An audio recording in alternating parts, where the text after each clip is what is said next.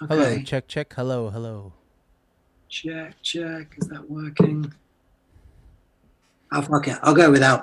It's fine. I think we're going to be good. We're going to be good. Okay, okay. Dude, how have you been, man? Yeah, not too bad. Obviously, very strange times, and I can't really say the UK has done much better with the pandemic than America. I think that we're similar. It's. Really? I think our prime minister is like he's not quite Trump levels, but he's not far off. So, Exactly. Man, it used to be like Trump was like, no one can come into America. And now people are like, we don't want Americans coming over here. Like, they're closing us out now. Like, but we no, you work. guys are good. Did you see like New Zealand declared themselves like COVID free, like no cases or Really? anything? They'd been for a week, so they had people back at sports events and gigs and stuff. And then, oh no, two fresh cases. Two British people went to New Zealand and screwed it. Oh, my God. It's so embarrassing. Like I'm sure you feel quite embarrassed about America at the moment, but it's the Oh, same. yeah, for sure. I definitely feel embarrassed. Yeah. Yeah. Now we have all of the pubs reopening tomorrow. Really? Um, which is still really too early. Like the death toll is still too high, so it's Yeah. very premature. So certainly, like myself and my friends aren't going to be rushing back to like restaurants and pubs and stuff. Oh, You know, we opened up all the bars like in June, whoa. and they're closed again. Oh man, yeah, this is the thing. It's. I mean, they keep talking about the second wave. It's like we haven't left the first wave. We're talking about the next one. It's just going to be one big wave. Big, big, massive wave. Yeah. Yeah, yeah. Oh my god. Yeah, it's definitely put a big downer on everything, and it's slowed down a lot of, the whole world, but especially the music world. Like, No, I feel particularly bad about that. Like yeah, just walking around my neighborhood in East London, like so much stuff is shut and looks like it's kind of gone for good. And I wonder about a lot of the sort of grassroots, very small music venues like the 50 to 100 cap. yeah. I just don't see how a lot of them are going to survive this. Oh my god. Yeah, it's definitely a fear over here too of just like places like the Echo. Yeah, they were bought by Live Nation, but like how long will Live Nation keep funding it with, Yeah, smaller labels like that? I have smaller venues like that. I think might yeah. be in some real jeopardy. Are they looking at doing like drive-in gigs at all? Because Live Nation like booking loads of those here. So Yeah. that's Oh, really? yeah. There's Oh there's man. both stand-up comedy and like big touring acts as well. Oh, that's crazy. I know Yeah. Garth Brooks is doing one, Okay. Yeah, but they he's seem to be doing like parking lots of like some of the smaller regional airports. mm, that's It's cool. quite interesting. Yeah, I'm quite tempted to like go and like see what it's like. Just Just to see. well, it's perfect. Like you bring your own food and drink. You're in Yeah. a little bubble. You don't have to, go No, among. my girlfriend and I, we just went to the drive-in and they had a double showing of Willy Wonka and Wizard of Oz, right? Oh, And that's beautiful. awesome. Yeah, I fell asleep during Willy Wonka, but like it was Yeah, awesome. It was so good. it's so nice. I mean, it feels like it's quite an American tradition anyway. The drive-in cinema, and on the hotter side of the country, like California, Yeah. I guess never quite went away. I know I've been to some things before, like the Oscars Museum. They did outdoor screenings there, Yeah. and the Hollywood Cemetery and things like that. There's definitely a lot of stuff like that, like movies in the park in LA. But the drive-in where you drive your cars in, it like went away, but then it kind of came back, No. and now it's really back. Oh, cool. They're popping up everywhere. Yeah, I know a few comedians like Bert Kreischer is doing his, and Oh, but the cool. thing with Garth Brooks is that he's performing in one place, and they're projecting it to every drive-in, so he's getting Oh, paid for multiple nights of shows in one night. man, that's like gaming the system. That's not right. I know. You're not even seeing. You're just watching him play somewhere else. Ah, no. None to that. It's really hard to tell how everything's going to go. Like, I don't know. I saw that you're releasing some music soon. I I am, yeah. know you've had a kind of record ready to go in the background, and what kind of has led you to do that now? Do you feel like, I've kind of felt like you're getting a lot more people's attention in a weird way because people are on their computers and phones and in front of their TVs more. So you can kind of almost get their attention. So it's not such a bad time. It's just hard. Yeah. There's no shows to promote, There's no shows to promote. So that's like, I did a podcast with Wyatt from Lollipop, and we talked a lot about this. But like, just like any business, when shit changes, you're going to have to pivot. You can't eat inside of a restaurant, so they're only doing takeout. So what is the musician's takeout? It's releasing music, podcasting if you can, tutorials. Like, you have to get extremely creative now. And it's tough, but you got to figure it out, because I spent the first month just hanging out. And I was like, oh, I don't know what's going to happen. I'm just going to just chill. And yeah. Well, I guess we didn't really know how long it was. Like, it certainly felt in London, it's like, oh, we're going to have to like close down for 2 weeks, but in like 2 or 3 weeks, and that was 3 months ago. So, and then like doing live stream shows and do you think that that's still going on? Do you think that's died down a bit? I don't know. Is Ben Gibbard still doing it? Like, he was the one who was doing it every day. No, like, yeah, he was doing it daily. And I think like Jeff Tweedy pretty much was for a while. And I stuck with both those guys watching them, and it did feel like it kind of was connecting people a bit more. It felt like you're having a shared experience, which is lovely, and I like their songwriting both a lot. So, but I don't think anyone can sustain it. Like, that is hard work. Yeah. In itself, you're going to rehearse that day, maybe relearning old songs or learning new covers, and it's a lot of work.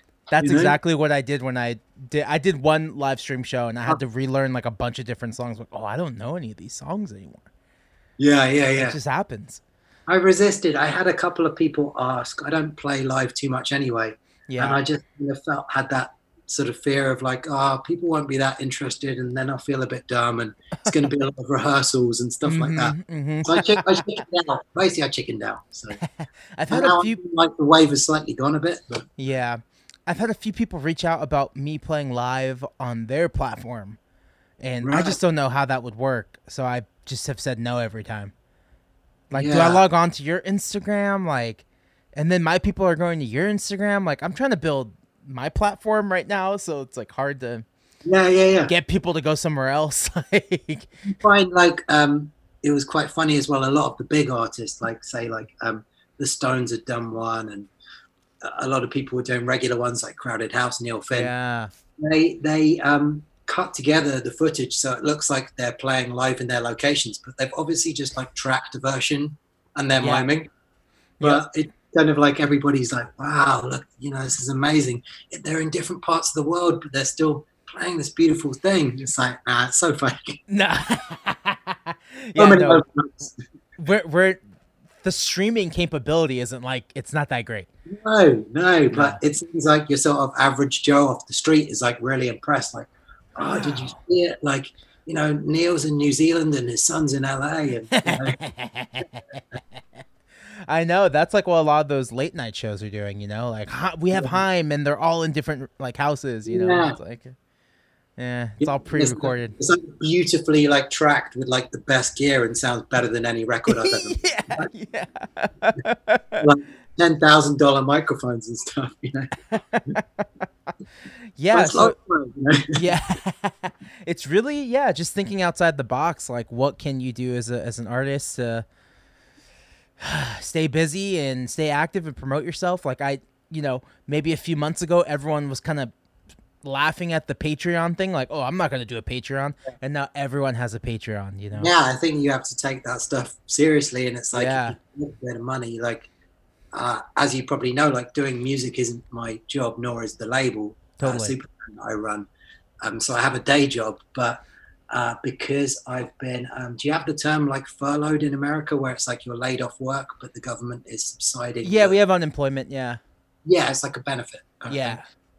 So that's happened to me, which has meant for probably the first time in my life I've had so much time to write and record. Yeah. So, I managed to do a whole album from scratch, and I wasn't even planning to try and do that this year. And wow. so I see this time as a gift for me in my otherwise quite busy job of trying to pay my bills and just survive. Just trying to make it, yeah. I've got a real taster of what it would be like if if it was properly your job and you could take the time and space to do things properly, Yeah. Yeah. You don't feel rushed. You're not paying hourly for a studio. It's like, and no distractions from no like distractions. social life or commitments with family things because you just couldn't do those things. They Can't see anyone. Yeah.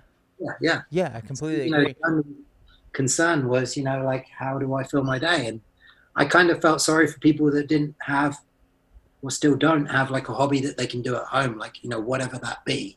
Yeah. Music is like quite a gift to go, oh, I've got this luxury of having time with my instrument and trying to write, Yeah. I get definitely. that comes a pressure as well. I know people have felt like they've beaten themselves up a bit, like, oh, some people have made like 3 albums already and I'm struggling with one song because there's also a pressure with it, I agree. I completely agree. And I think it's fine to take a break, if you felt like you needed to take a break. But for people like me, I took my break. I took all of like March off, and then April came around. I was like, okay, let's get back onto it. Like, what can we do? What's next? Plan it out in my head. And, So did you crack on with starting to write the next album, even though this current I have 3 songs like I've written through the quarantine so far, cool. which is fine. That's like something, but I'm also feeling like I'm not going to release an album.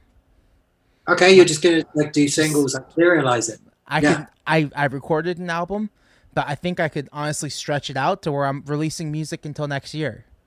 Brilliant. I mean, the whole model has changed, and the danger you have when you're not like an artist on a big indie or a major is your album comes out and it's yesterday's news very, very quickly. Yeah. Like 1 week from that release date, it can be forgotten unless you're touring hard. So the longer you can kind of stretch out that campaign and keep the interest, then why not? It just seems like it's how you kind of keep the interest now. I don't really know the way around it, I'm sure a lot of people are inspired, but that band Wolfpack, they've done such a great job of doing that, releasing their own albums, just dropping a lot of YouTube content. YouTube is such a underutilized platform for a lot of musicians because, we're not videographers, we're musicians. Like, we need to hire someone to film us, And I think that's something that needs to get changed because it's very easy to learn. Just get like a camera and make it work. Did you ever come across this 90s Irish power pop band called Ash? They're kind of like grungy power pop, I guess. Cool. No, Ash? Yeah, they're like a big band in Europe and top 10 hits and stuff. Still playing today, but about 5-6 years ago, probably 6 years ago, they were like, we're not going to do albums anymore. We're just going to do singles, and they were just like half a decade, if not more, ahead of the curve. Wow. So the project was an A to Z where they were just doing each letter of the alphabet would be, the first letter of the title of the single. And they did that for a whole year. Wow. And then at the end of it, you could buy it all digitally, or you could get like pretty much a single every week. And, it seems like it's becoming the norm. But back then it was like, oh, you're not releasing albums. You're crazy. It's crazy. Like, it's your dream. You want to make albums. You want to have the album art, and then it's all on vinyl, and you want to make that happen. But I don't know. I still, I've released your music on some interesting formats, and I still really like the kind of, the tactile thing that you can hold. Yeah. And the artwork is a really exciting part for me always, like, working with artists to design that.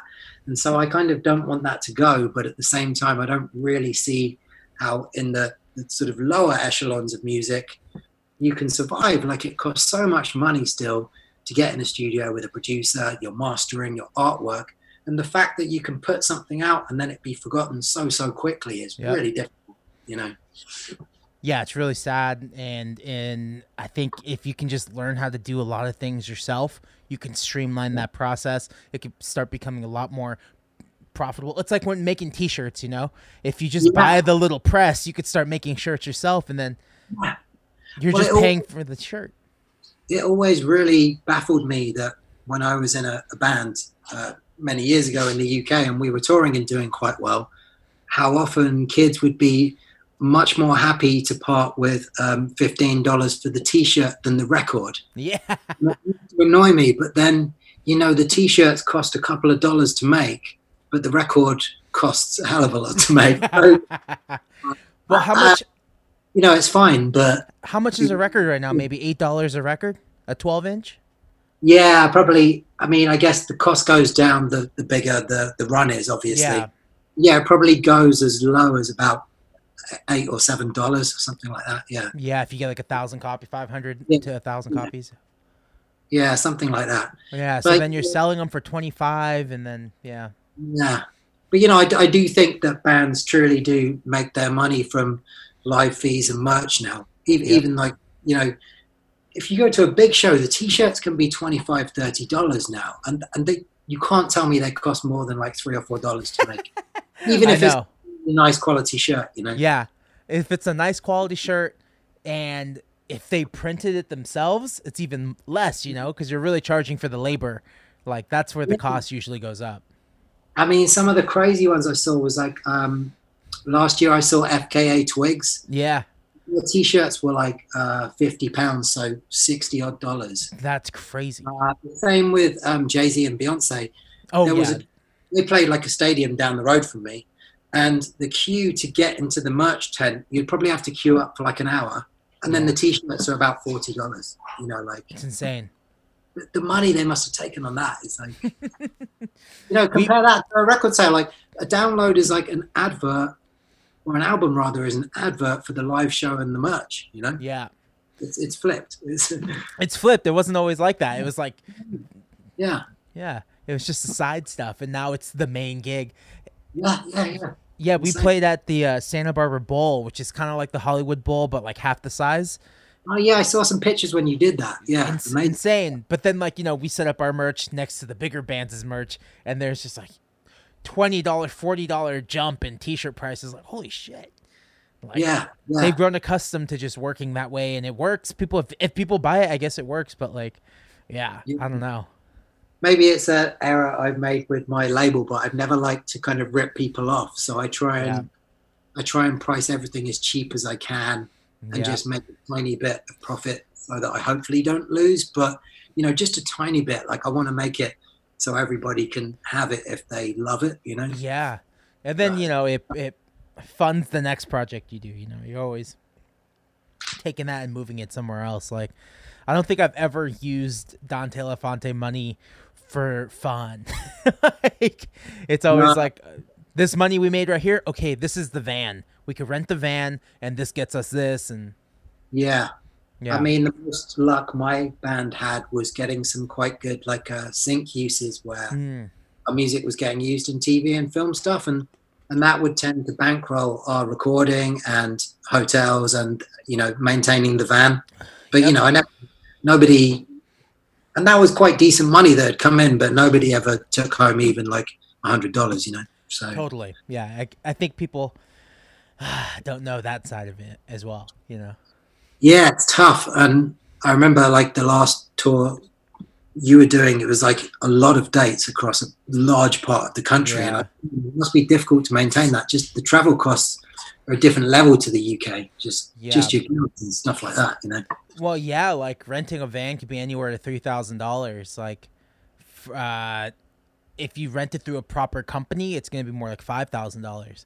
But if you have a friend, like I had a friend, and I was like, "Hey, man, I can pay you $1,500 when I leave, and when I come back, I'll give you the rest of the $1,500."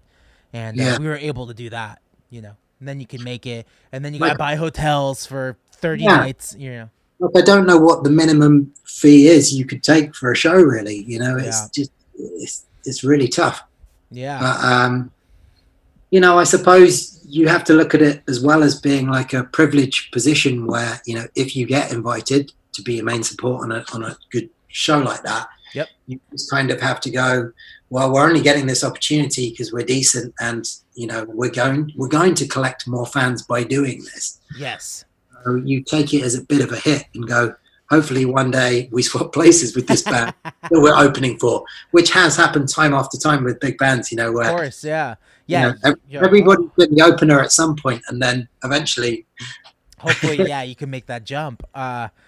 and you kind of, you know, say they're giving you $300 a show. Awesome. Yeah. That's fine. That's enough to cover things. One thing that I learned from the last tour I did is like stack your merch, like Yeah.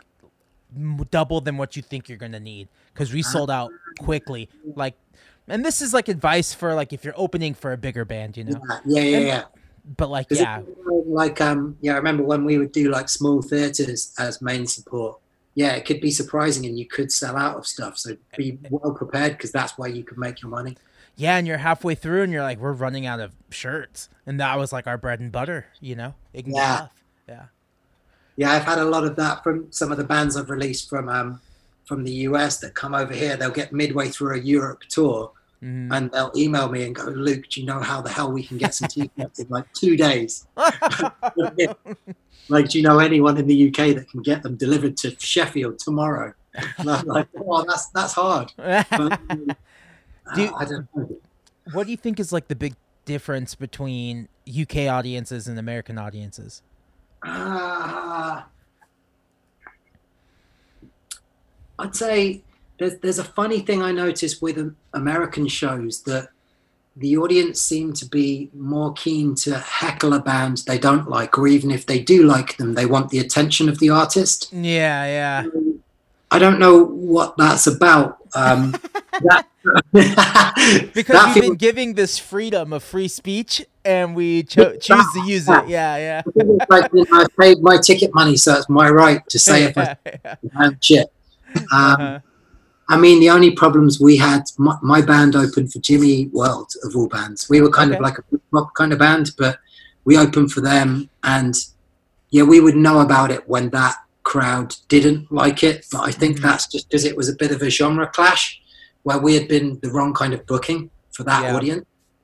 But no, I've noticed from going to shows in LA, it feels like people will say if they don't like it much, but in the UK it's quite conservative, and in London it's almost just too cool. So the audience will be like this, like, what have you got? Like, you know, they'll be like trying to, you know, impress me, you know. Totally. So they're not going to give you much. They're quite cold. Maybe it's like that in New York as well. I don't know. Yeah, I feel we're quite similar to New York, so I don't know.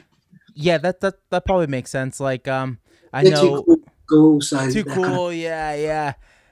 They don't want to show even when they're enjoying it. They're just like, yeah, it's all right. It's all right. That's kind of like, I don't know. Unfortunately, that's kind of like what San Francisco has turned into. You know? Okay. It's like that was such a rowdy place to play. You know, people used to get so excited, and then it just, from the last 10 years, this last decade, the 2010s, it just got so techy and so stale. And it's like all employees, like, you know, I don't know, employees of tech companies, and nobody wants to embarrass themselves in front of their coworkers. And does it not have too much of a music scene anymore? Like, it's not the same. It's not the same. It's still a great town though, and it's definitely still a stop when you're on the tour. But yeah, I mean, it looks beautiful, like really interesting architecture and landscape and stuff. But, it looks like you can't take that away from it, but I guess the people like who live there have changed quite a lot. So yeah. Well, you know, that's the beauty. You know, LA is still pretty nuts. Like Orange County, that whole like burger scene, like those kids are still wild. I'm assuming. I don't know. I'm too old now. I've only been. I first came to LA about 8 years ago, and I've come a couple of times a year since, and it's changed so much in that time to me. You know, when I first came, downtown was certainly dead, and East LA, how East LA feels like it's very expensive, like designer boutiques, and that's changed a lot. You know, so it's been quite quick, but you know, it's the same in London. Like anywhere that's built out of artists coming to live for cheap and be creative, eventually the business moves in, and those people get pushed out, and you know, it's a terrible cycle.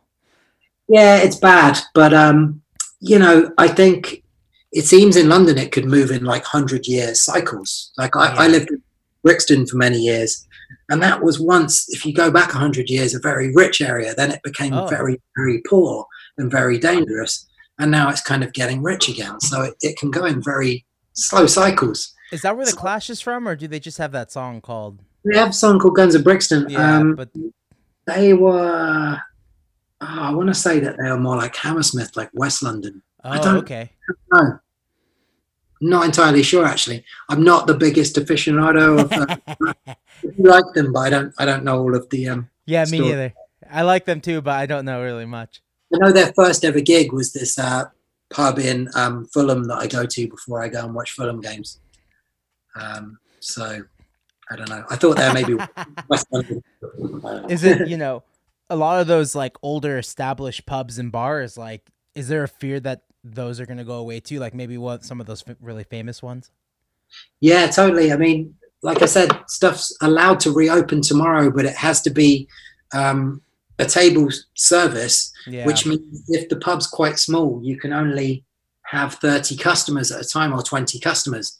So Yeah. lots of people can't reopen because the staff cost to manage that outweighs actually doing it. Yeah. I don't think a lot's going to be happening. It's Yeah. yeah, it's very strange times. I'm Well, sad I couldn't get over to LA. Actually, I was there at the start of the year because we were going to do a podcast then. that's right. But I would have normally hoped to have come again around this time of year, but I don't know when I'll next come now. It's difficult.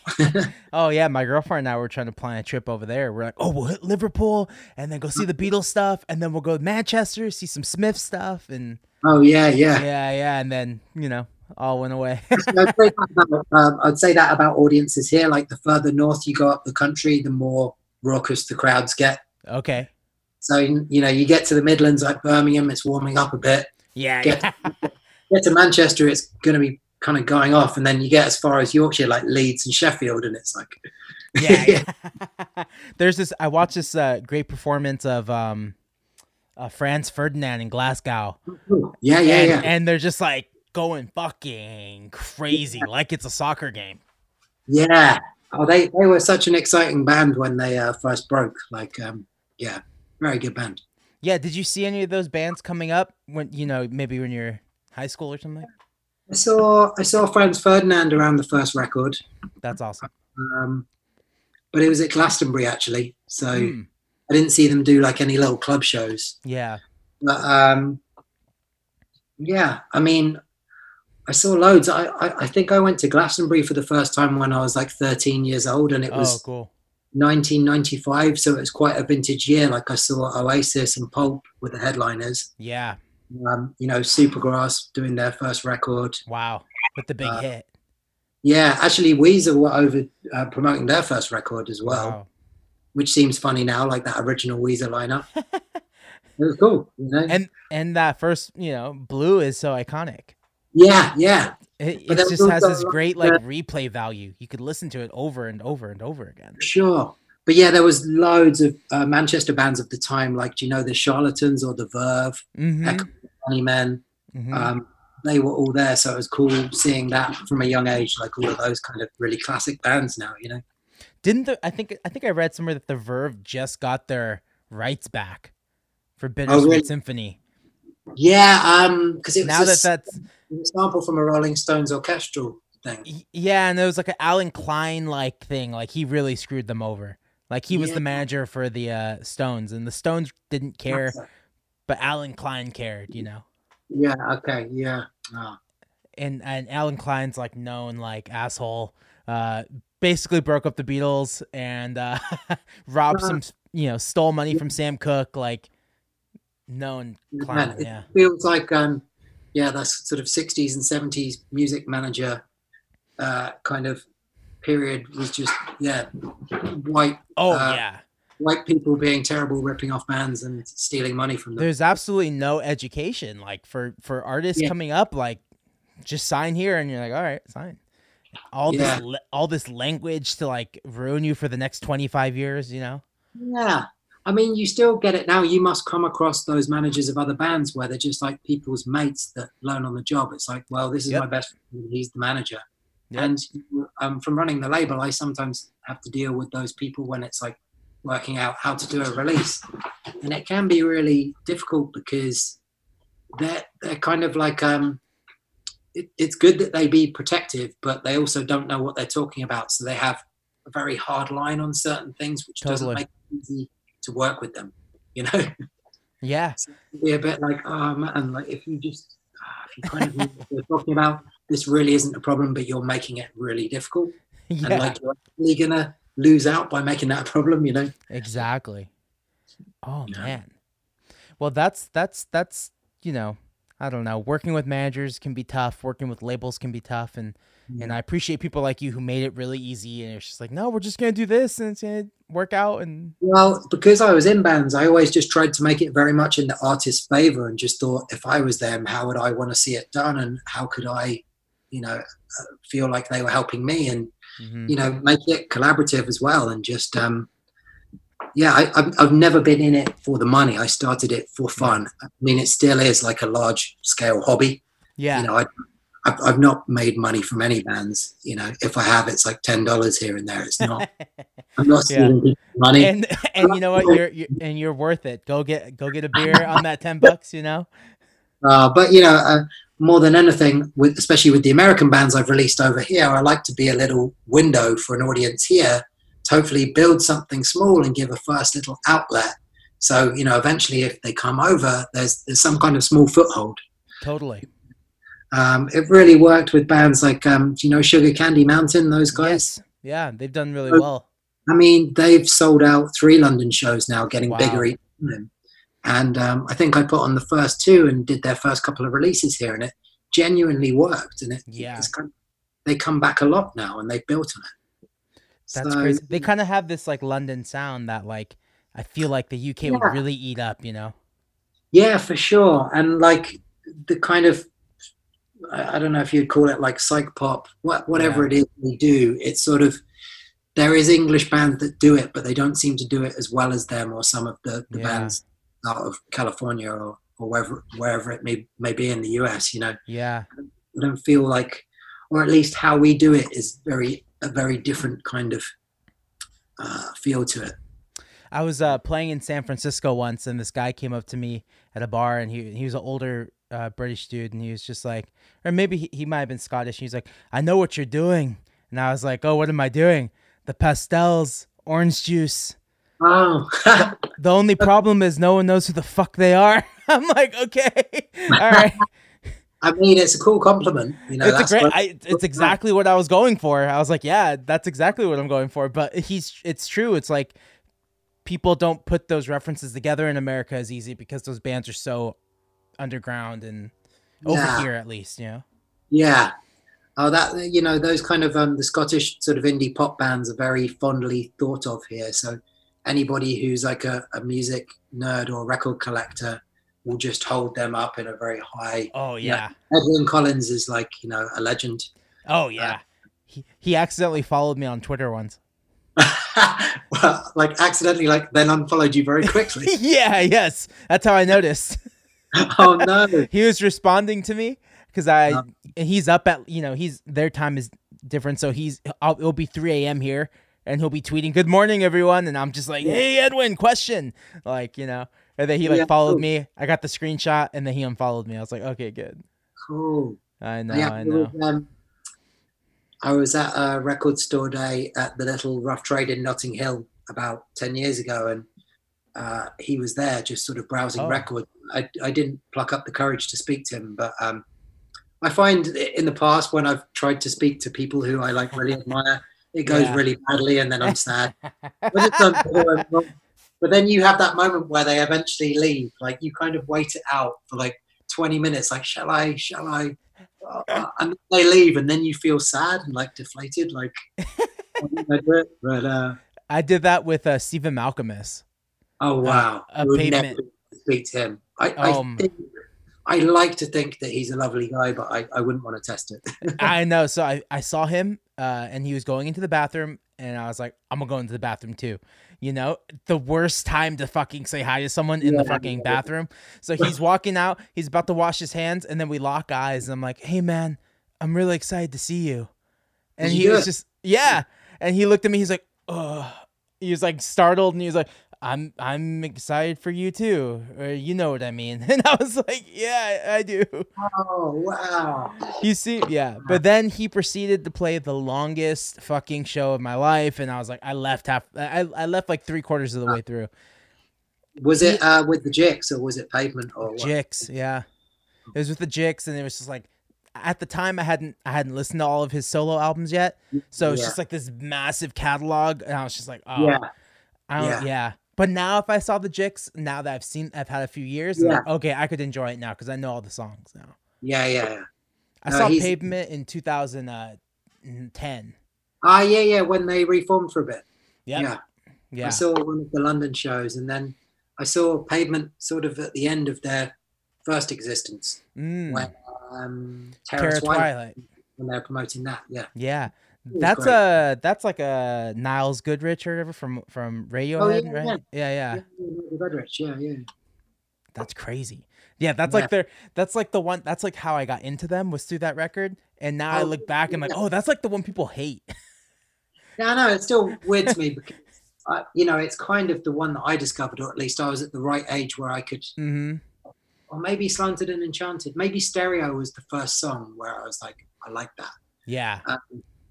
But yeah, I think a lot of people aren't into Terror Twilight that are like the OG fans. But it's so kind of melodic, and like, songs like Carrot Rope are just like so lush. That's actually the first song I heard.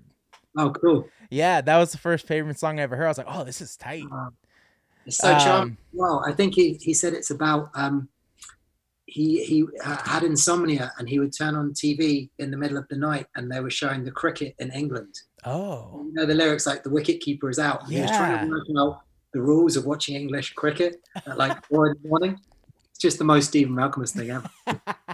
Love it. That's amazing. Yeah. Oh, that's so cool, man. Yeah, I love Pavement. I love Edwyn Collins. They just started an Orange Juice YouTube channel, and they're dumping all this live footage and all this. I didn't see any promotion for it. I just was like, it got suggested to me. Yeah. And they're putting the music videos up. Music videos I'd never even seen before. I'm like, oh, I didn't even know they had all these. I just thought they had one Rip It Up music video, but now there's like a bunch of other videos. I've seen Rip It Up one. Yeah. So it's out there, man. Yeah, I'm glad that some of these legacy artists are like digging up their VHSs, digitizing them, and putting them out. Yeah. No, I've seen. Yeah, there's been quite a few bands doing that, hasn't there? Like, and there's been quite a lot of kind of live streaming, shows from the past where again you have that shared experience. Oh, I've seen that. Yeah, I quite enjoyed doing some of those.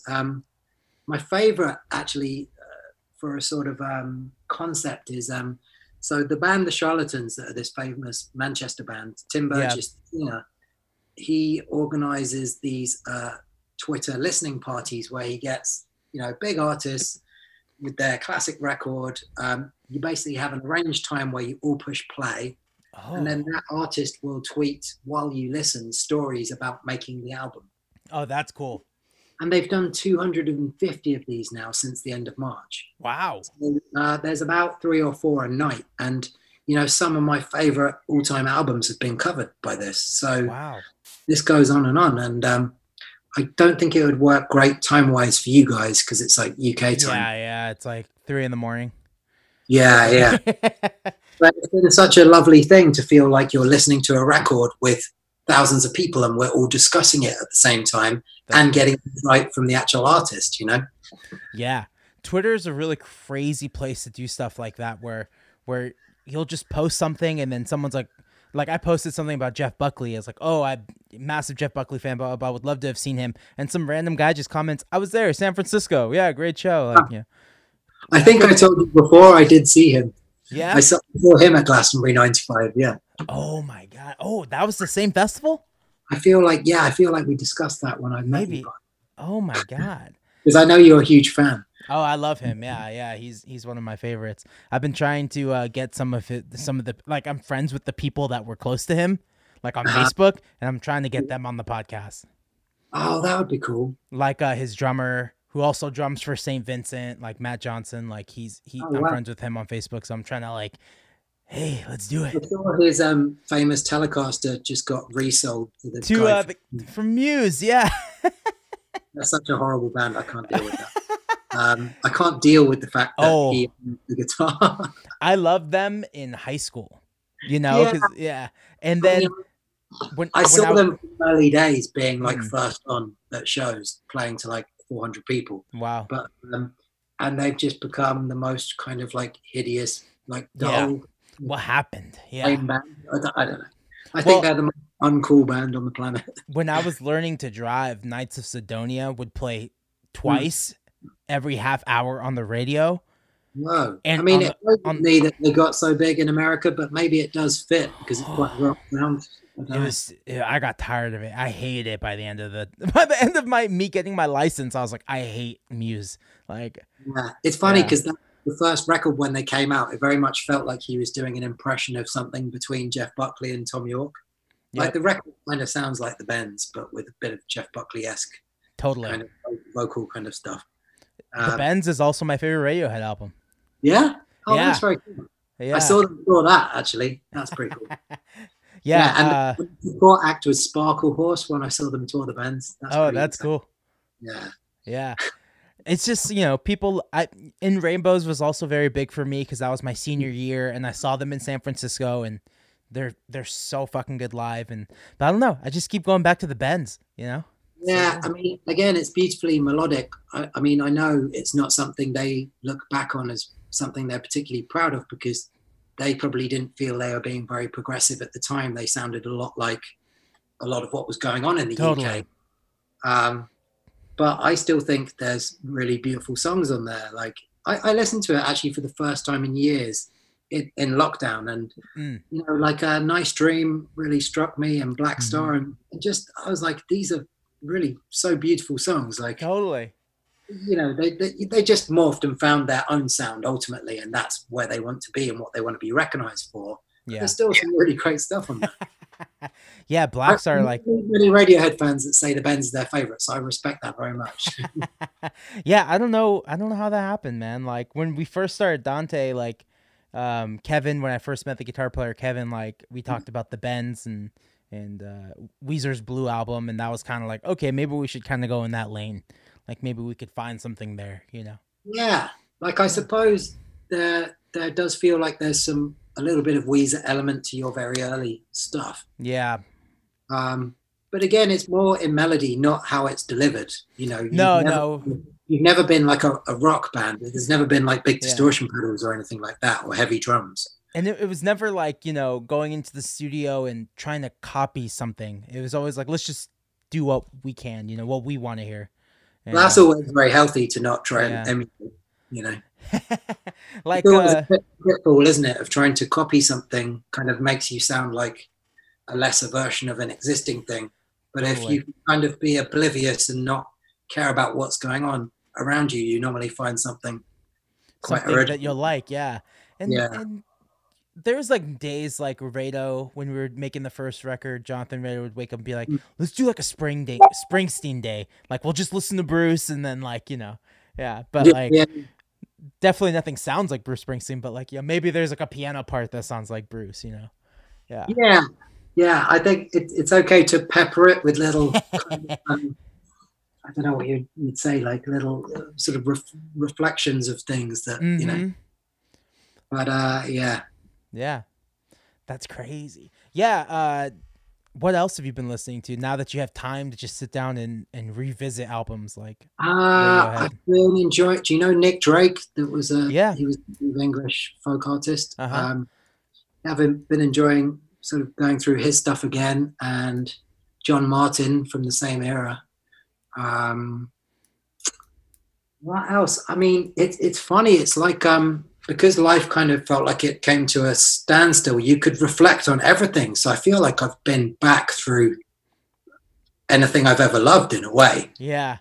Do you know what I mean? You sort of reevaluate everything, including, I don't know if it's been the same for you, but including some of my own things that I've made over the years, projects I've been involved in, sort of like listening back and going, was there anything good in what I was doing there? And, it's a massive time for reflection, but also kind of celebrating all of the stuff that you love, whether it be films or certain records, kind of going back on them and going, oh, this is so good, looking for echoes of stuff of a past life that doesn't seem to exist right now. A past life and an old catalog of mine that I'm just like, oh man. And it just takes you back to that moment when you wrote that song or when you played it live. And I always wonder, with your music, like what you think of that first EP, because it was the one that I discovered you via. Oh. You know, I come back to it and I still really, it holds a special place for a little snapshot of time. You know, when I was first sort of discovering LA, and I did recording there and met the Lollipop guys, and it sort of, I don't know, what do you think of it now? Is it something that you can't listen to, or you still find something good about it? I think there's like 2 songs. I only like 2 songs on it. Yeah. And it's the first 2. Okay. Yeah. Cool. Yeah. I think it had something to do with the recordings. I think those recordings to me came out the best. And because we were just so young and still trying to figure out how to navigate a studio. I think. Does any of it end up in the live set, like, ever? I'll throw in All the Time sometimes. Yeah. And sometimes that used to be the closer, but now Call Me's the closer. So I don't know. Cool. It's kind of, there's not really a lot of places to go with it because it's so freaking high energy, and it's just like tick, go, go, go, go. Yeah. It's like, where do you go after that? Do you do much from the first album? Like, I do. I open with Junkie now. Oh, cool. Okay. And then maybe I'll do Pop Song. Yeah. Because I think there's, some really great songwriting in there as well. Like, it would be a shame. Because I feel like I can see the evolution of it, like, musically. Yeah. And you found something much more soulful that maybe feels like more true to you than those early EP and album. But true to me, like in the context of the time, like now where I'm at, the soulful stuff feels really good. But like at that time, but you found, I think, sort of new areas of your voice, which I've had that over time as well, and it's quite like liberating. And you go, oh, I can just kind of let it hang out this way and sort of be comfortable with it, and it feels new as well. Yeah. So you write differently then because of it, And I switched over from playing guitar to like playing keys. Oh, what? Not live, but like when I'm writing. Oh, interesting. Because I stumble on stuff. Different avenues completely. Yeah. I completely stumble on chords, like, because I don't know what I'm doing on keyboards. So I'm like, what's that? I'm like, oh, okay. That's a good thing, It's like the main reason why I do it now, because I'll fall and I'll stumble into things. And I don't know how I got there. Where guitar, I felt like I was like, oh, I've done this before. Oh, I did that trick already. Like, I know all the tricks, Yeah, like once you're like, 10, 15, 20 years into playing guitar, it's very hard to find new ground sort of mentally with it. It's like, you get so set in your ways, and it's just hard to sometimes break out of that. So a different instrument can totally flip it. Yeah, and now I'm just like, not a great key player, but if I was stronger, I'd definitely be trying to push that way and see what that brings. It takes a little bit longer to write the songs. Like, it's just like, okay, what am I doing? Where am I going? I pick up a guitar. What chord is that? Oh, okay, that's just a B major 7. Okay, and then I can do this and around that. But like, it's just falling ass backwards into everything. Yeah. It's fun. Is your plans with it, you're self-releasing it? You set up a label or something? Or so me and my new bass player, we did set up a label like a year and a half ago. And we were just DJing. We had our jobs and we were just DJing, and all the money we generate from DJing would go into the releases. Oh, nice. Yeah, that's a good plan. So one thing led to another. I ended up hating the job I was working at, and I was just like unemployed. And I ended up just started DJing to survive. So, one thing led to another. Dante goes on tour like 4 times, in the last like 2 years. And the label's kind of taken a weird turn, but hopefully we'll get it back together. We did like one compilation. We did like a Santa Barbara compilation. Oh, cool. Yeah. Yeah, I mean, that felt good. It was like a community thing, and getting some voices out there. Because I feel like more and more so labels start now out of just people releasing their own music. Like, this is what happened with me. So my band finished. I was like, I'm going to see if I can make a solo record. And, while that band wasn't too far in the distance, I sent it around to labels, and there was 1 or 2 that were like, we could maybe do something with it. But I figured I'd been in a band for so long. working with a label, and I'd worked at record labels. I was like, I know how it works. There's nothing that I can't do here. Yeah. Myself. So then it becomes a sort of vanity thing of like, do people feel they need the validation of somebody to release it? Because if that's the only thing standing in the way, then do it yourself and have total control. Exactly. Which is what I did. So I set it up, released my own album, and then I was like, now everything's in place and I know how it works even more with digital distro and everything's ready to go. I was like, I'm going to start releasing other people, and it just goes from there. And I think that that's happening more and more. And I think it's people sort of maybe overestimate what small indie labels can do for them. You'd be surprised how much you can do yourself if you're willing to put in the time and meet people and just send emails and get your teeth into it and try and enjoy that rather than think of it as a painful thing or not fun, you know? Yeah, exactly. Of course, for every 100 emails, you might only get 10 replies, and that's all part of it. But be ready for that and then enjoy it, you know? You know, enjoy the one blog that does come back saying, yeah, we want to premiere this. Don't worry that the other ones didn't reply, you know? Yeah.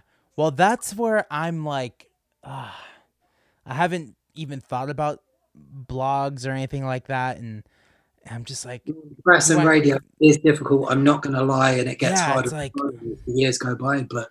And do we need it still? Yeah. Yeah. Like, would I be better just focusing on Spotify and hoping a playlist like, you know? I can genuinely say that I don't think any premiere I've ever got for any artist has sort of generated any physical sales. Even when they put a link, a buy through link, it doesn't do anything.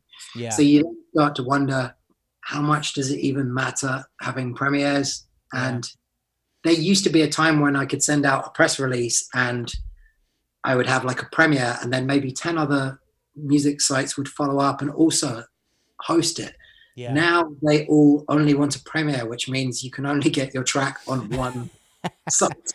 So it's crazy. Unless you're like a Radiohead or, you know, of course, they'll pick it up. Yeah, then it'll be everywhere. But if you're kind of like a band on the up or trying to make it, then you're going to get on one site, and other ones probably won't touch it because they're only interested in premiere. It's so difficult. Totally. There was definitely a time where all you needed was Consequence of Sound or Brooklyn Vegan, like, to share your stuff. And I had both of those things, and I don't think it did a lot, you know? No, I think people overestimate it, or bands put too much sort of hope into those things, and really they should know that it doesn't matter too much. Yeah. There's a time when it did, and it's gone.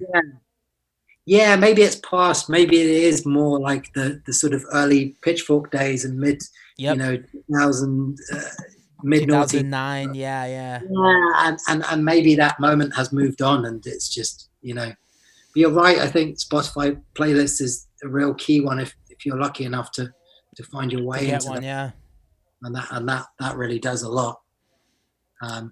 Again, it's a shame it boils down to that, because then if you don't manage to get your tracks on there, then you're not seeing too much traffic, and we all know that the money is dreadful. Yeah. From that.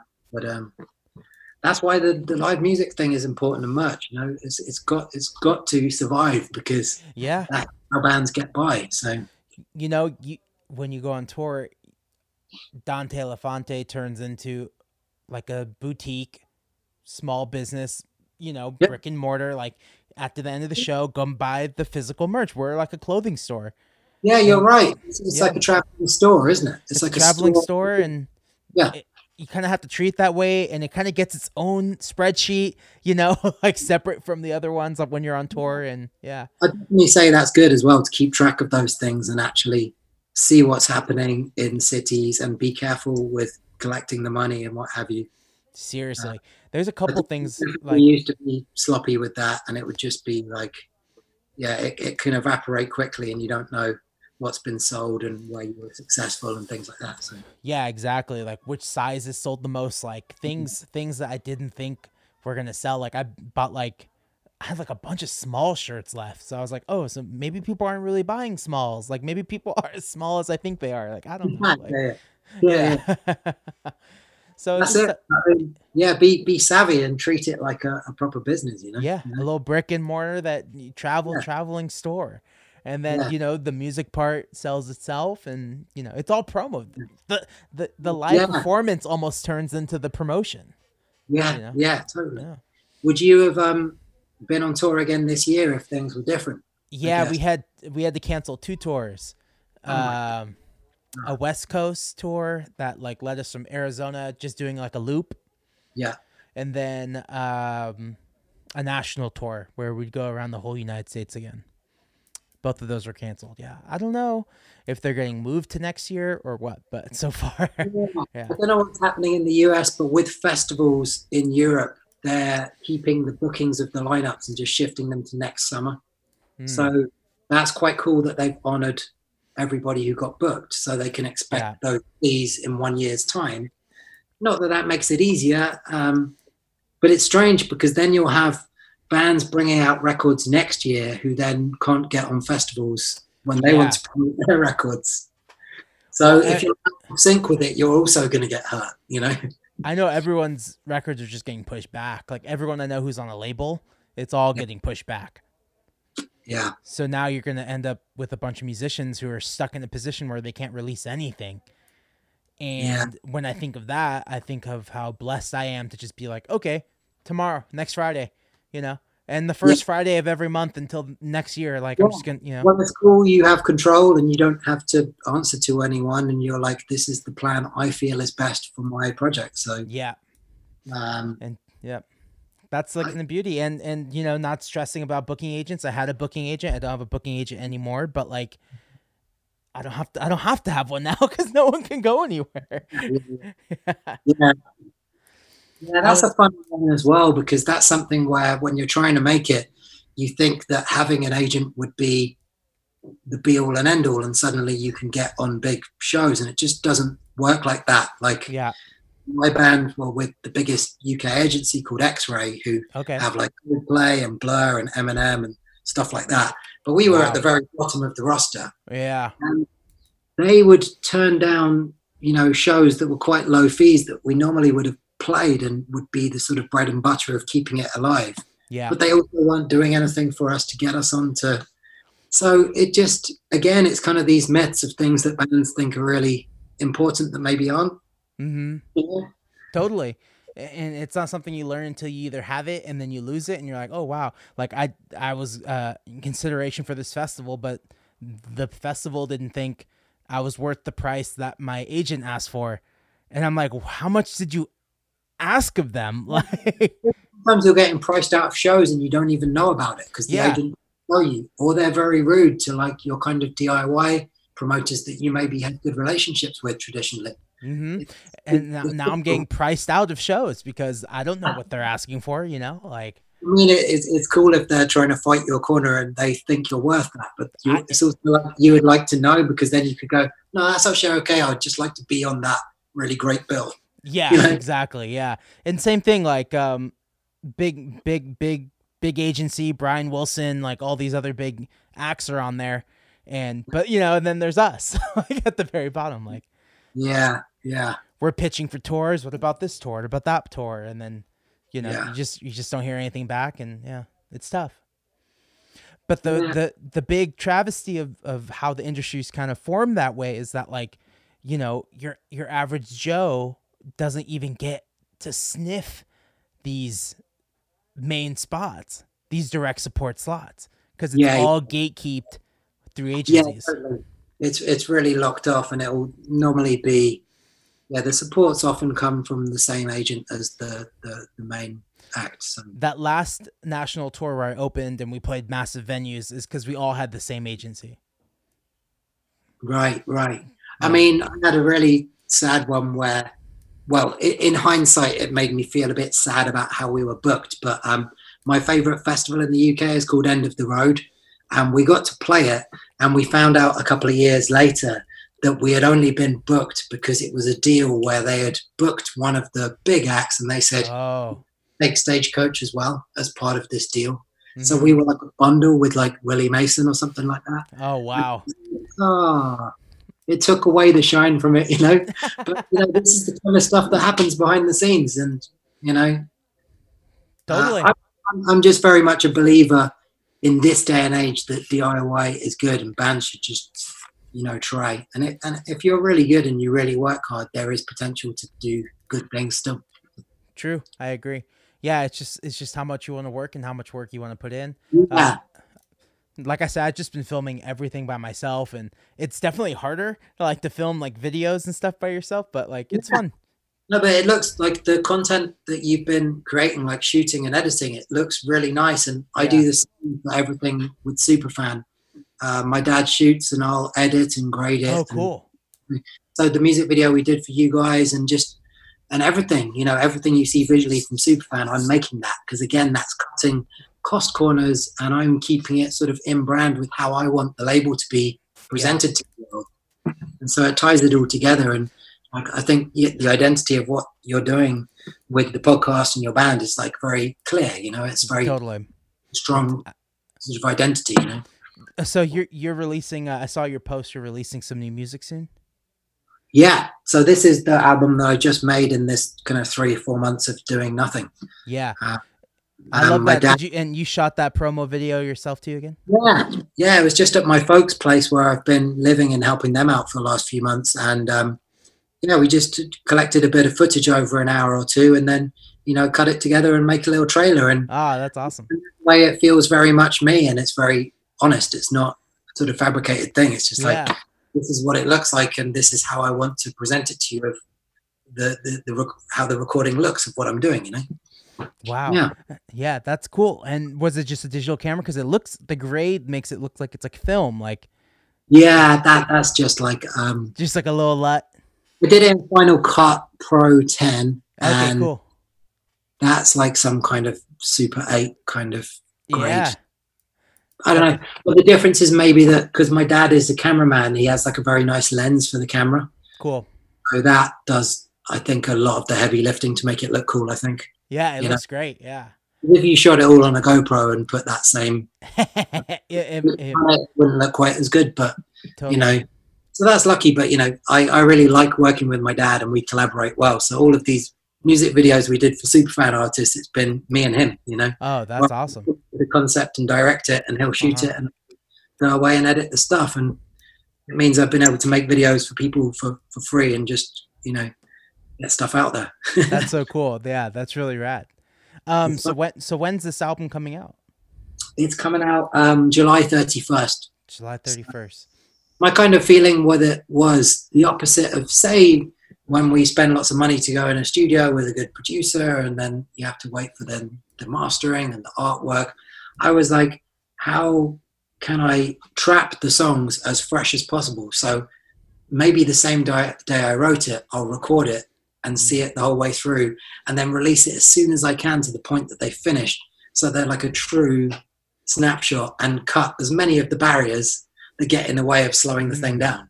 Yeah. So the whole thing is going to be written, recorded, and released inside 3.5 months, really. That's great. And are you going to release it on like tape, record, like a vinyl, or? I might do a mini disc as a physical format. So I only found this out recently, but in America, the mini disc wasn't like a particularly big format. It wasn't. No. It was so big in Europe and Japan and China that in like the late 90s, like my friends' cars had mini disc players. Really? And all had mini disc Walkmans. And so the last release on Superfan was artists from the label and beyond covering songs by John Bryan. So stuff from movie scores he's done or just like his own. And I released it on mini disc and I found a lot of the people that were buying it were from America and they were a bit confused by the format. And I was like, what? That's amazing. Wait, it's just behind me. I got to show you. Yeah. So this is what they look like. They were kind of like very small sort of diskettes. Totally. So it's, you can kind of see there. Yeah. And it's like this kind of size and and they just kind of slot into these small players that like this big, and you Yeah. could put it in your pocket. So it's exactly the same quality as a CD, but just really small. Wow. Yeah, those definitely didn't take off over here. I have one. I have one from a local band in Santa Barbara. No way. Yeah. I was like, what the fuck am I gonna do with this? Yeah. My old computer in the 90s had a slot for it though. Oh, that's different.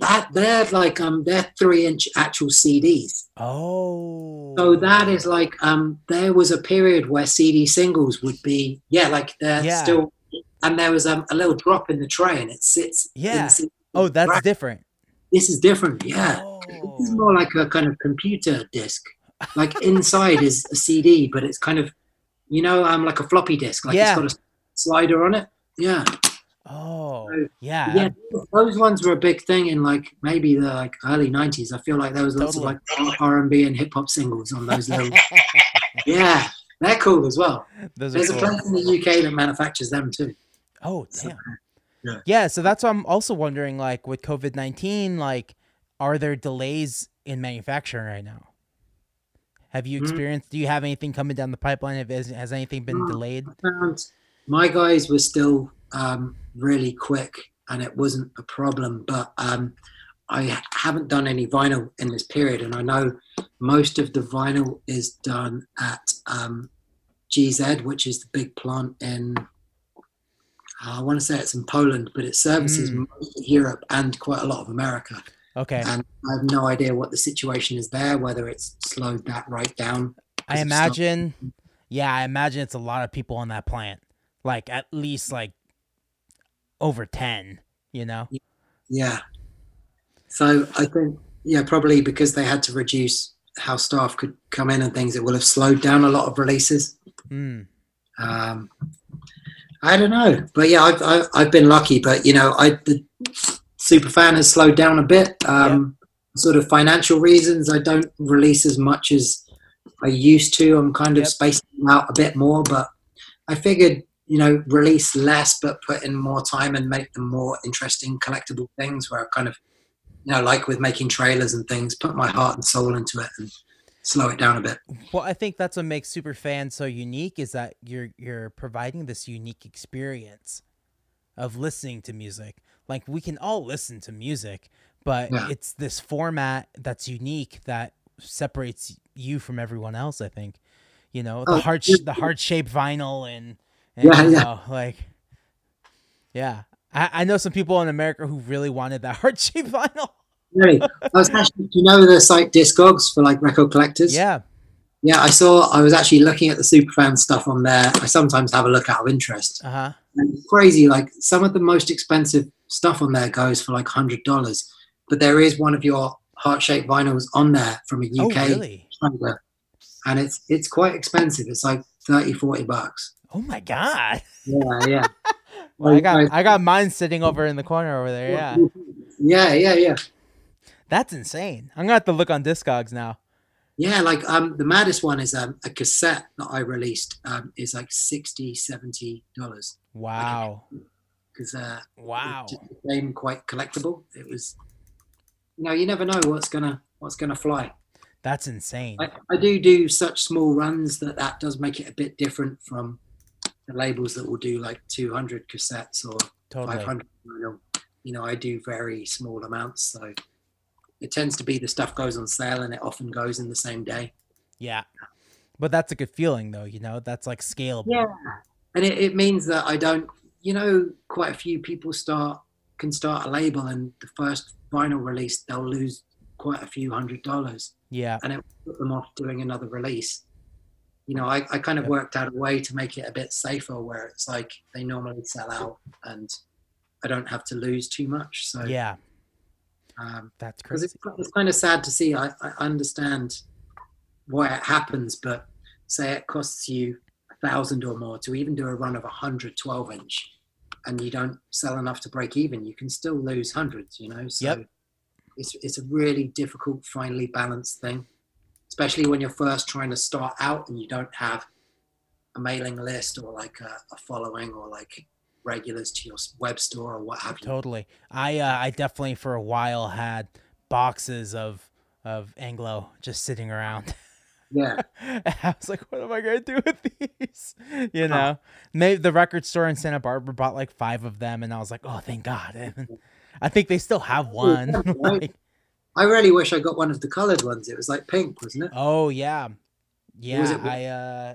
It was like pink, like a tie-dye-ish pink, and Oh, so cool. I Yeah. don't think they have anymore. I think they just have standard black now. Yeah. Because I went to Lollipop and they have one more case, so there's like 50, I think, in each box. Have you been to their new setup with the studio and stuff? Yeah, I was there on Monday. Wow. Yeah. It's Brilliant. absolutely insane. Looks like a hell of a facility because it's got the whole thing of like rehearsal, gig venue, studios. And a venue, like a music venue. It looks like it sort of would fit a couple of hundred people in the venue. At least 150 or 200. Awesome. Yeah. It's crazy. Yeah. Yeah. I was hoping to do a video. I was gonna shoot like a vlog and like kind of just show off the space, but ended up not just doing that. We ended up just recording a podcast too. And but yeah, you walk in and it's just like their offices, a big empty space that I guess that another company uses. And then you open the door and there's the venue, and you're like, holy shit, there's like a stage, and yeah, there's 2 lockout spaces, there's showers, and then Wow. the actual That's recording for, studio. touring bands and It's have a insane. shower. Yeah. Well, I was trying to convince him to hire me, man. I was like, put me on, like whatever you need to do, I'll help you with marketing, and you know. Yeah. You think that will they be releasing a lot more music? Because it felt like that their output's been less, a bit like me over the last couple of years. Yeah, I think a lot of their efforts have been put on building this compound. And I don't know what their plans are. I was like, yeah, man, if you guys ever need help, like I'm free to, like, I'm unemployed. I'm down to work. And they're just like, yeah, I wish there was just something to do. I was like, I know. Yeah. Whereabouts? It's in Boyle Heights. Okay. Yeah. Which is like, it's downtown LA. You just go over the bridge, cross the LA River, and then. Okay. Yeah. It's a very controversial neighborhood. I will say that, because it's been for decades, a Mexican neighborhood, and there's just been so much pressure to gentrify it, and it's the one neighborhood that's saying no. Yeah. Which is rare, because usually the people don't get a voice in that matter, and that's what I love about Boyle Heights is they're just saying no. So yeah, they're fighting it, man. They're trying to keep it for them, and I love it. But there's a venue there now, and now Lollipop's there, so it's Well, so there was another music venue already there.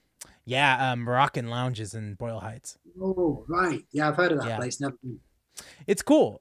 We played there, and it sounds really good for like a 300 cap room. I was like, damn, this is your New Year's show. We played in Santa Barbara for New Year's. Ah. Yeah. But did you do it sort of around the New Year? I think we did. I think we played one show at Moroccan. Because I feel like I just missed one. Like I was so close yet so far, because I was in Palm Springs, I think, when you did it, and I was like, I can't believe I'm out of town for 2 days, but sort of. Yeah, because we played on a Tuesday. Right. They gave us like a Tuesday. Well, let's see what they can do, because they really didn't want to book us. Okay. And so they said, well, we don't know if they can fill up the room, and we'll give them a Tuesday, which is the hardest night to fill up a room. Yeah. But we had 150 people, and it felt good, Yeah, it was awesome. Decent, yeah. Yeah. I mean, we did see you that one time at the Echo, which is cool. That was awesome. It's always about if I can get lucky with timing in trips with like cheap flights and things like that to, Oh yeah. And I have a cousin. I have a cousin who lives in Austria who's like never seen my band play, and and he's just like every time he's in town, he's off by like a day, or he's just leaving that night or something. Yeah. But yeah, we played New Year's Eve in Santa Barbara, and I had no idea that night that this year is going to turn out like this. I know. The year started so well for me. I was like, this is the best year in years. Yeah, this is like the funnest New Year's I've had. Like, this is going to be fun. Like, we're going to do this and we're going to do that. And like, yeah.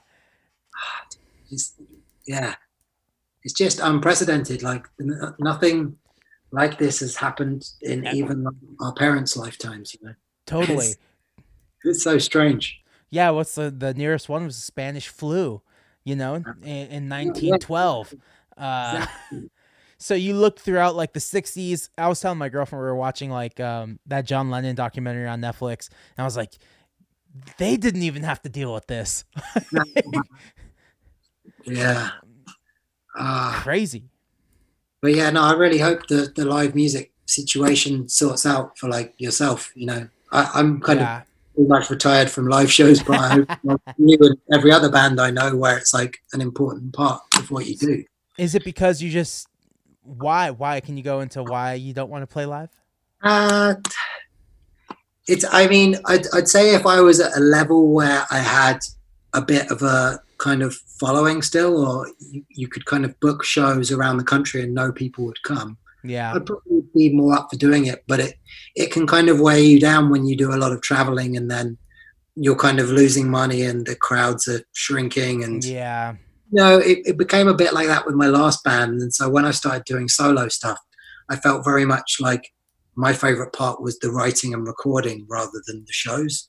Like the Yeah. bit where you're creating and it still feels like the sky's the limit. Like every time I still have that belief that I might make a song that could do something, you know? Totally. So So you that's might, when it feels so pure and the sky is the limit. But yeah. then once you sort of get on the road, that can diminish a bit. And Yep. so I don't know. I feel like I'm kind of a part timer now where Yeah. it's not my career anymore, but I still get a lot of pleasure out of writing songs. And I don't think I'll stop doing that, but I don't feel the need to kind of be out there trying to make it a living, you know? And your day job is like still in music though, right? Aren't you? Were you? Yeah, You yeah, still? yeah. Yeah, yeah. Okay, I'm, so you're still in it somehow. oh, very much. Like Yeah. my job normally involves me going to 2 or 3 shows a week and, Yeah. and speaking to labels and publishers kind of daily, really. So Yeah. um, it's very involved. So Dang. I'm basically licensing music for film trailers. So I work for a movie advertising agency here. Hmm. So it's going to watch bands, speaking to production music libraries, publishers, labels, meeting artists, and just listening to music all day long and just Yeah. trying to see what works for the films we get in. How much does the live performance weigh into finding a song for a movie, or is it just the audio recording? It's odd because when I started the job 4 or 5 years ago, I thought it was strange to be asked to come to shows so often as a guest. I Yeah. thought, oh, this just feels like they're kind of like trying to butter you up so that Yeah. you're the artist. But over time, I found that the more shows I see, and it's often artists that I've never heard of before, or like I know of a bit, the songs will stick with me more from seeing the show. So if the stuff's good, it will stick in my head for the next month and I'll keep them in mind for projects, you know? I now see the value of actually doing it. So I think, last year I saw something like 50 shows of all different shapes and sizes, from stadiums to theaters to clubs, and lots of pop music and stuff that I would buy tickets for. And I found it really started to work. And I was like, this is how you do it. You have to absorb it all the time, everything. Don't judge anything. Everything has its place in terms of being used in the sync capacity, Yeah. Whether it be, an advert, a video game, a film soundtrack, a trailer. Everything has its place somewhere, I think. Mm-hmm. I've tried with Dante placing them on stuff, and we've tried your music in cuts for things, and Yes. it's a very finely balanced thing where for some projects I can go through 200 or 300 tracks over 4 or 5 months before we find the right thing where the client's happy, the director's happy, my company's happy. So a lot of things have to fall into place, but Totally.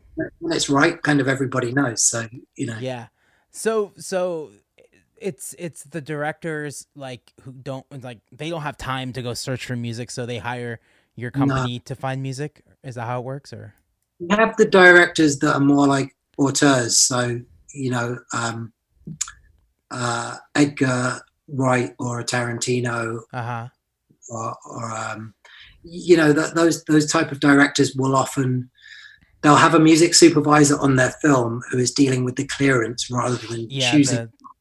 So they'll write notes maybe in the script of the tracks for each scene because they have such a definite vision. So those kind of directors, they'll often say, can you stick to this? So we did some of the European advertising for Once Upon a Time in Hollywood, and cool. Pretty much set that we used the Mamas and the Papas track that's in the movie. And, you know, it's cool as well, so that's fine. Yeah. Same with Wes Anderson. It's very much like you have to use the score, and be prepared to listen to you pitch other tracks on your cuts, but it's very, very unlikely to stick. Yeah, if it's not the Kinks, he doesn't want it, you know? Yeah.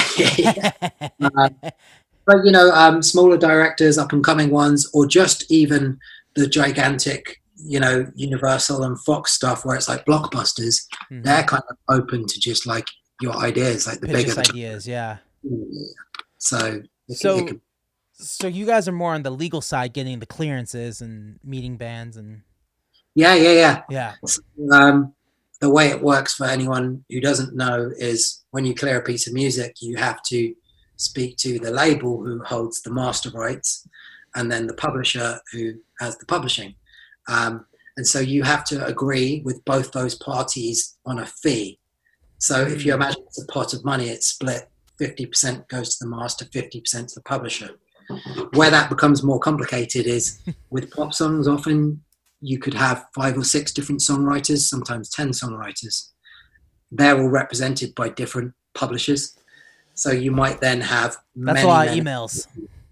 It's a lot of emails. It's a lot of negotiating over. It can take sometimes months. And, you know, the more famous the track, obviously the bigger the fee and the more difficult it is to get everybody to agree and be happy. And then the final hurdles often, you know, it goes to the artist management and the artist themselves giving approval that they're happy for their music to be used in that context with that movie, you know. Yeah. Depending on what the themes are of that movie and if they, you know, want to be associated with such a thing. It's not often a problem, but it can be, you know. Yeah, sometimes it happens, yeah. Yeah. Wow. So, yeah, it's a really interesting job, and it's not, I didn't know anything about licensing before I started this, so it's been a really cool journey, and it keeps me very, very involved with music and, you know. Yeah, because, you know, if a band were to get on a movie, that can be some really great money and can really help an artist. Like, yeah, I mean, the fees are really surprising sometimes. You can be a relatively, you know, small or new band and still command quite a decent fee, you know. Well, I think something that the movie industry did so well was that they were really hard on piracy. Yeah. Which is something music didn't do. You know, music was just like, you know, it was cut into 2 camps, like Lars Ulrich or Chuck D. Chuck D thought anyone should have music for free, and Lars Ulrich was like, hey, don't steal our music. And I think because of that, it led to like people just feeling good about stealing music, where the movie industry was like, no, do not steal our movies. And the other thing that really changes the sort of how it's valued is a use of a piece of music in a film, so on the soundtrack, or, you know, soundtracking a scene, however you want to describe it. It's totally different to when it's advertising. So a trailer is an advert, so it's advertising a product. So that in turn makes the fee completely different, like way up here compared to it being used in the film. Yeah. Although you could argue a song is going to stick with somebody more with how it's used in a film than on a trailer, which is, you know, here 1 month and gone the next. Whereas once you have your song in a movie, it's kind of part of history forever, you know? Totally. So, you know, it can certainly break artists as well. You know, it can really be the making, you know, if it's the right kind of use, like a pivotal scene that really sticks with people. You know, they'll keep coming back to that piece of music because it connects with the movie and that emotion, you know? Exactly. Do you guys do television shows as well? Or is it just movies? Yeah, we do advertising for television shows, but not the actual shows themselves. Oh, okay. So we do a lot for Netflix and Amazon Prime and Hulu and FX and Oh, one of my favorite shows is High Maintenance, and Oh, yeah. it's on HBO, and that guy makes a really great soundtrack for the show. Ah, Yeah, I think yeah. it's like the main dude in the show. I think he curates most of it. Yeah. Ah, okay, cool. Yeah, because I mean, you can get shows that really suck, but the music's like really on. You have great supervisors who don't Totally. necessarily know the show they're working on, but they try and style it out by bringing some Exactly. great music. You know. Yeah, that's definitely an example of one of those shows I just like absolutely love because the music makes it so good. It takes it to another level. High Yeah. maintenance. Is it a comedy or is it a drama? Or... It's a comedy. It's about this guy who's like a weed delivery guy. And you Ah, don't know his real name, but you kind of get glimpses into these different lives in New York as he delivers them weed. And okay. yeah, Well, it's just like, fun. That sounds very good. it's really good. Yeah, it's super good. Because it's still not legal here. That's almost like a show where Oh, the concept of the show would be a bit foreign to people. yeah. It'd be like a weed delivery guy, and that's his job. Yeah. Yeah, he's a weed delivery guy. Yeah. Well, Santa Barbara we just got our first couple dispensaries too. So it's all very new here too. Because Uh, in LA it's just every block. it's everywhere. Totally. In Santa Barbara, they've been really like cautious. They're like, we'll let one open, and then 6 months later, another one opened. Like they're like, hey, The strangest one to me that I found really hilarious was is it called Med Men or something? Oh, I don't know. Medman or Medman. It basically looks like an Apple store, but it's all weed products. Oh my god, So it's like glass top cabinets with everything like spaced out perfectly, and you'll have people with the lanyards and the t-shirts. yes. I can help you. How do you kind of want to feel like how stuff you and it's the way it's sort of presented in such a tech way is very bizarre to me, like the contrast. I think When it's I was supposed to. growing up, it was a very like go into like a field or some woodland and have a naughty little joint, Yeah. Come with very like pristine kind of marketed clinical kind of thing. Totally, because that was like the way around for so long was that it's medical and it's medicinal and I don't know. I think they just like that cleanliness of a doctor's office meets an Apple store. I don't know. Yeah, I mean, it definitely makes it's kind of removed all of the feeling of it that it might be something that's like dangerous or bad. Yeah, that stigma. Yeah, it's normalized it. Like, and it's I'm sure I haven't really been to any weed stores in Denver and Portland. Like they've had that longer than California has, and I'm sure they've worked out the kinks better than we have. But like, it's a lot of it's like that. Yeah. Yeah, that'd be interesting because I guess if it's been there for quite a while, it will have settled into a very normal kind of, how it fits on the street as a store and how people buy it and stuff. I don't know. Well, Denver and Oregon are ready to legalize shrooms, so Really? they're moving on the shrooms now. That's pretty wild because while I think that's not got any sort of like physical lasting effects, where it can take you is quite lethal. Well, that's interesting. I guess over here, well, in Europe, Holland, it's legal. So you can buy a big box of shrooms and yeah, it's supposed to be great for PTSD patients and people suffering with PTSD and stuff like that. Yeah, soldiers, they're giving it to soldiers. That's who they're testing it out on. I still can't see it happening here. I mean, if you guys are still working on weed, it might take a little while. Yeah, that's it. Like our prime minister is very conservative and just. Yeah. I don't think it's happening, but. Didn't he get coronavirus? Yeah, he did, and they said that he was in intensive care, so everyone was like, "Oh, he had only been prime minister for like 2 months as well." Wow. Like, "Oh, you're gonna die." Yeah. I think it was lies. I think it was to try and get people on side a bit more and sort of feel some empathy for him because he was kind of managing the situation quite bad. Yeah. And it hasn't seemed to have had an effect on him sort of having empathy or dealing with it any better, which is strange. But I guess it would be the same with Trump. Like, say Trump got it, I don't think he would deal with it differently.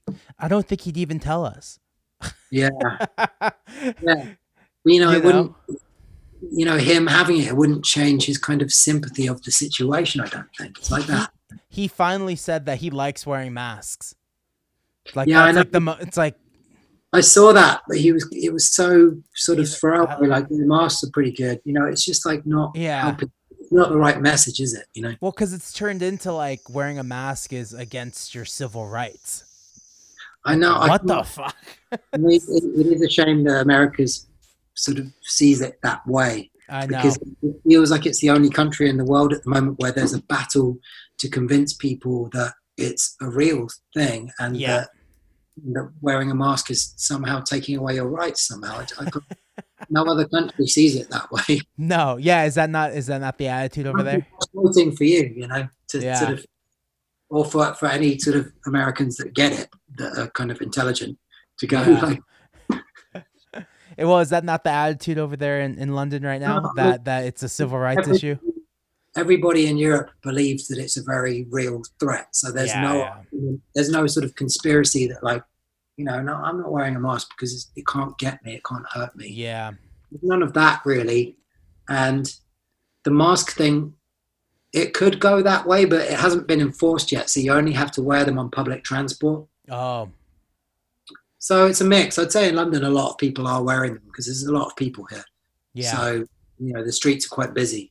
So it's a mix really. But yeah, it'd be interesting if it was enforced like it's supposed to be, you know, everybody's supposed to wear them, then you might get a few people saying, oh, I don't want to do that, you know. Yeah. For a while it was getting really nice, so like there's nobody on the roads and gas was getting cheap again, like yeah, it went down a whole $1 in California, and we're you know, we have the most expensive gas, us in New York, you know. So it was nice. Yeah. It's hard to see where it's going to end at the moment. I mean, for America particularly, I just see the numbers and it's like, geez. And you've got Independence Day this Saturday. Oh yeah, all the beaches are closed. I mean, that's okay, but it is a worry still, isn't it? Like how you have those people that are defiant and they're like, you can't take away this from us. We're gonna get drunk anyway. And well, the attitude in Santa Barbara is stay inside. There's going to be people from LA coming here because they can't do anything in LA, so now they're going to come here, and so they're sick. They have all the cases, and they're going to just bring them into our little community. So just stay inside, celebrate on your, you know, in your backyard, like. Yeah. And most people, you know, with all the civil rights issues going on in America right now, a lot of people are not eager to celebrate the 4th of July. Yeah. So there's that movement. I feel the same, I'm sure. It doesn't feel like it's the right time for that. You know? No, hell no. I don't feel patriotic at all right now. Yeah, at least if you're a decent person, you wouldn't feel like there's much to be celebrating right now. Nope. You know? So I'm going to do what I do every year you kind of like, okay, maybe I'll go out to the beach, maybe get a beer, kind of chill, maybe see the fireworks. I don't know. Sounds fun. But this year I'm like, I don't care. I don't give. Yeah. So the crazy thing they're doing with the reopening here tomorrow is they've said, and again, it's like with America, it's all about the economy and trying to get money again over people's health, you know. So as if we have money to spend. I know. And so they said the pubs tomorrow are allowed to open from 6 a.m. I mean, that's going to go, like English people and Germans are like the heaviest drinkers in the world. Oh, yeah. So by 10 a.m., you're talking about people fighting in the street, I reckon. It's going to be a real problem. It's headed for so much trouble, I think. Yeah. Yeah, I'm keeping out of the way. Well, at least Liverpool finally got to win, you know, finally got to have their championship, you know? Yeah.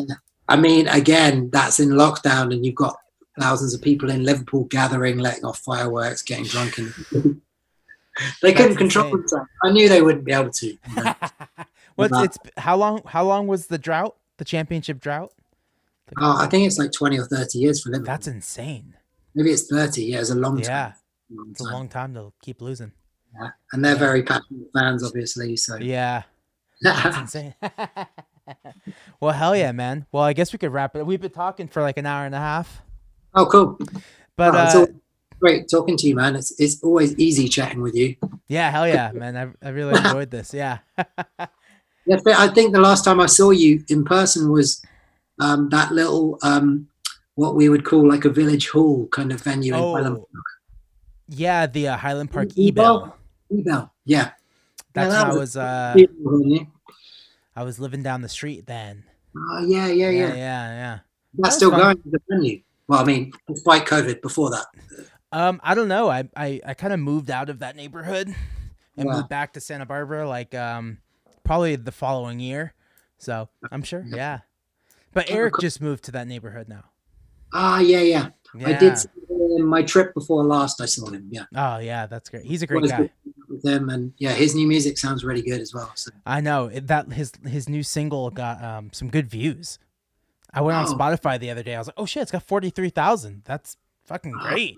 I played it a lot at the start of the lockdown. I was listening to it, and I played it on my radio show. And the guy that I do that with continued to play it. That's awesome. It was a hit with us, at least. You know. I know it sounds like it's done good. Yeah, that's awesome. I think I described the keyboards as sounding like marshmallows being. Yeah. Yeah. Very cool. Yeah, hell yeah, man. It crept up on me, that one. It's really good. Yeah, I think he has more coming out soon. But, well, you know, if I usually ask guests towards the end, if there's any way for people to support Superfan99, what's the best way to do that? I would just visit our homepage, and from there you can find the store, although I think everything is actually sold out at the moment. Okay.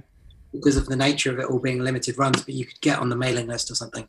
But the website is Superfan99, and that's 2 nines. So superfan99records.com.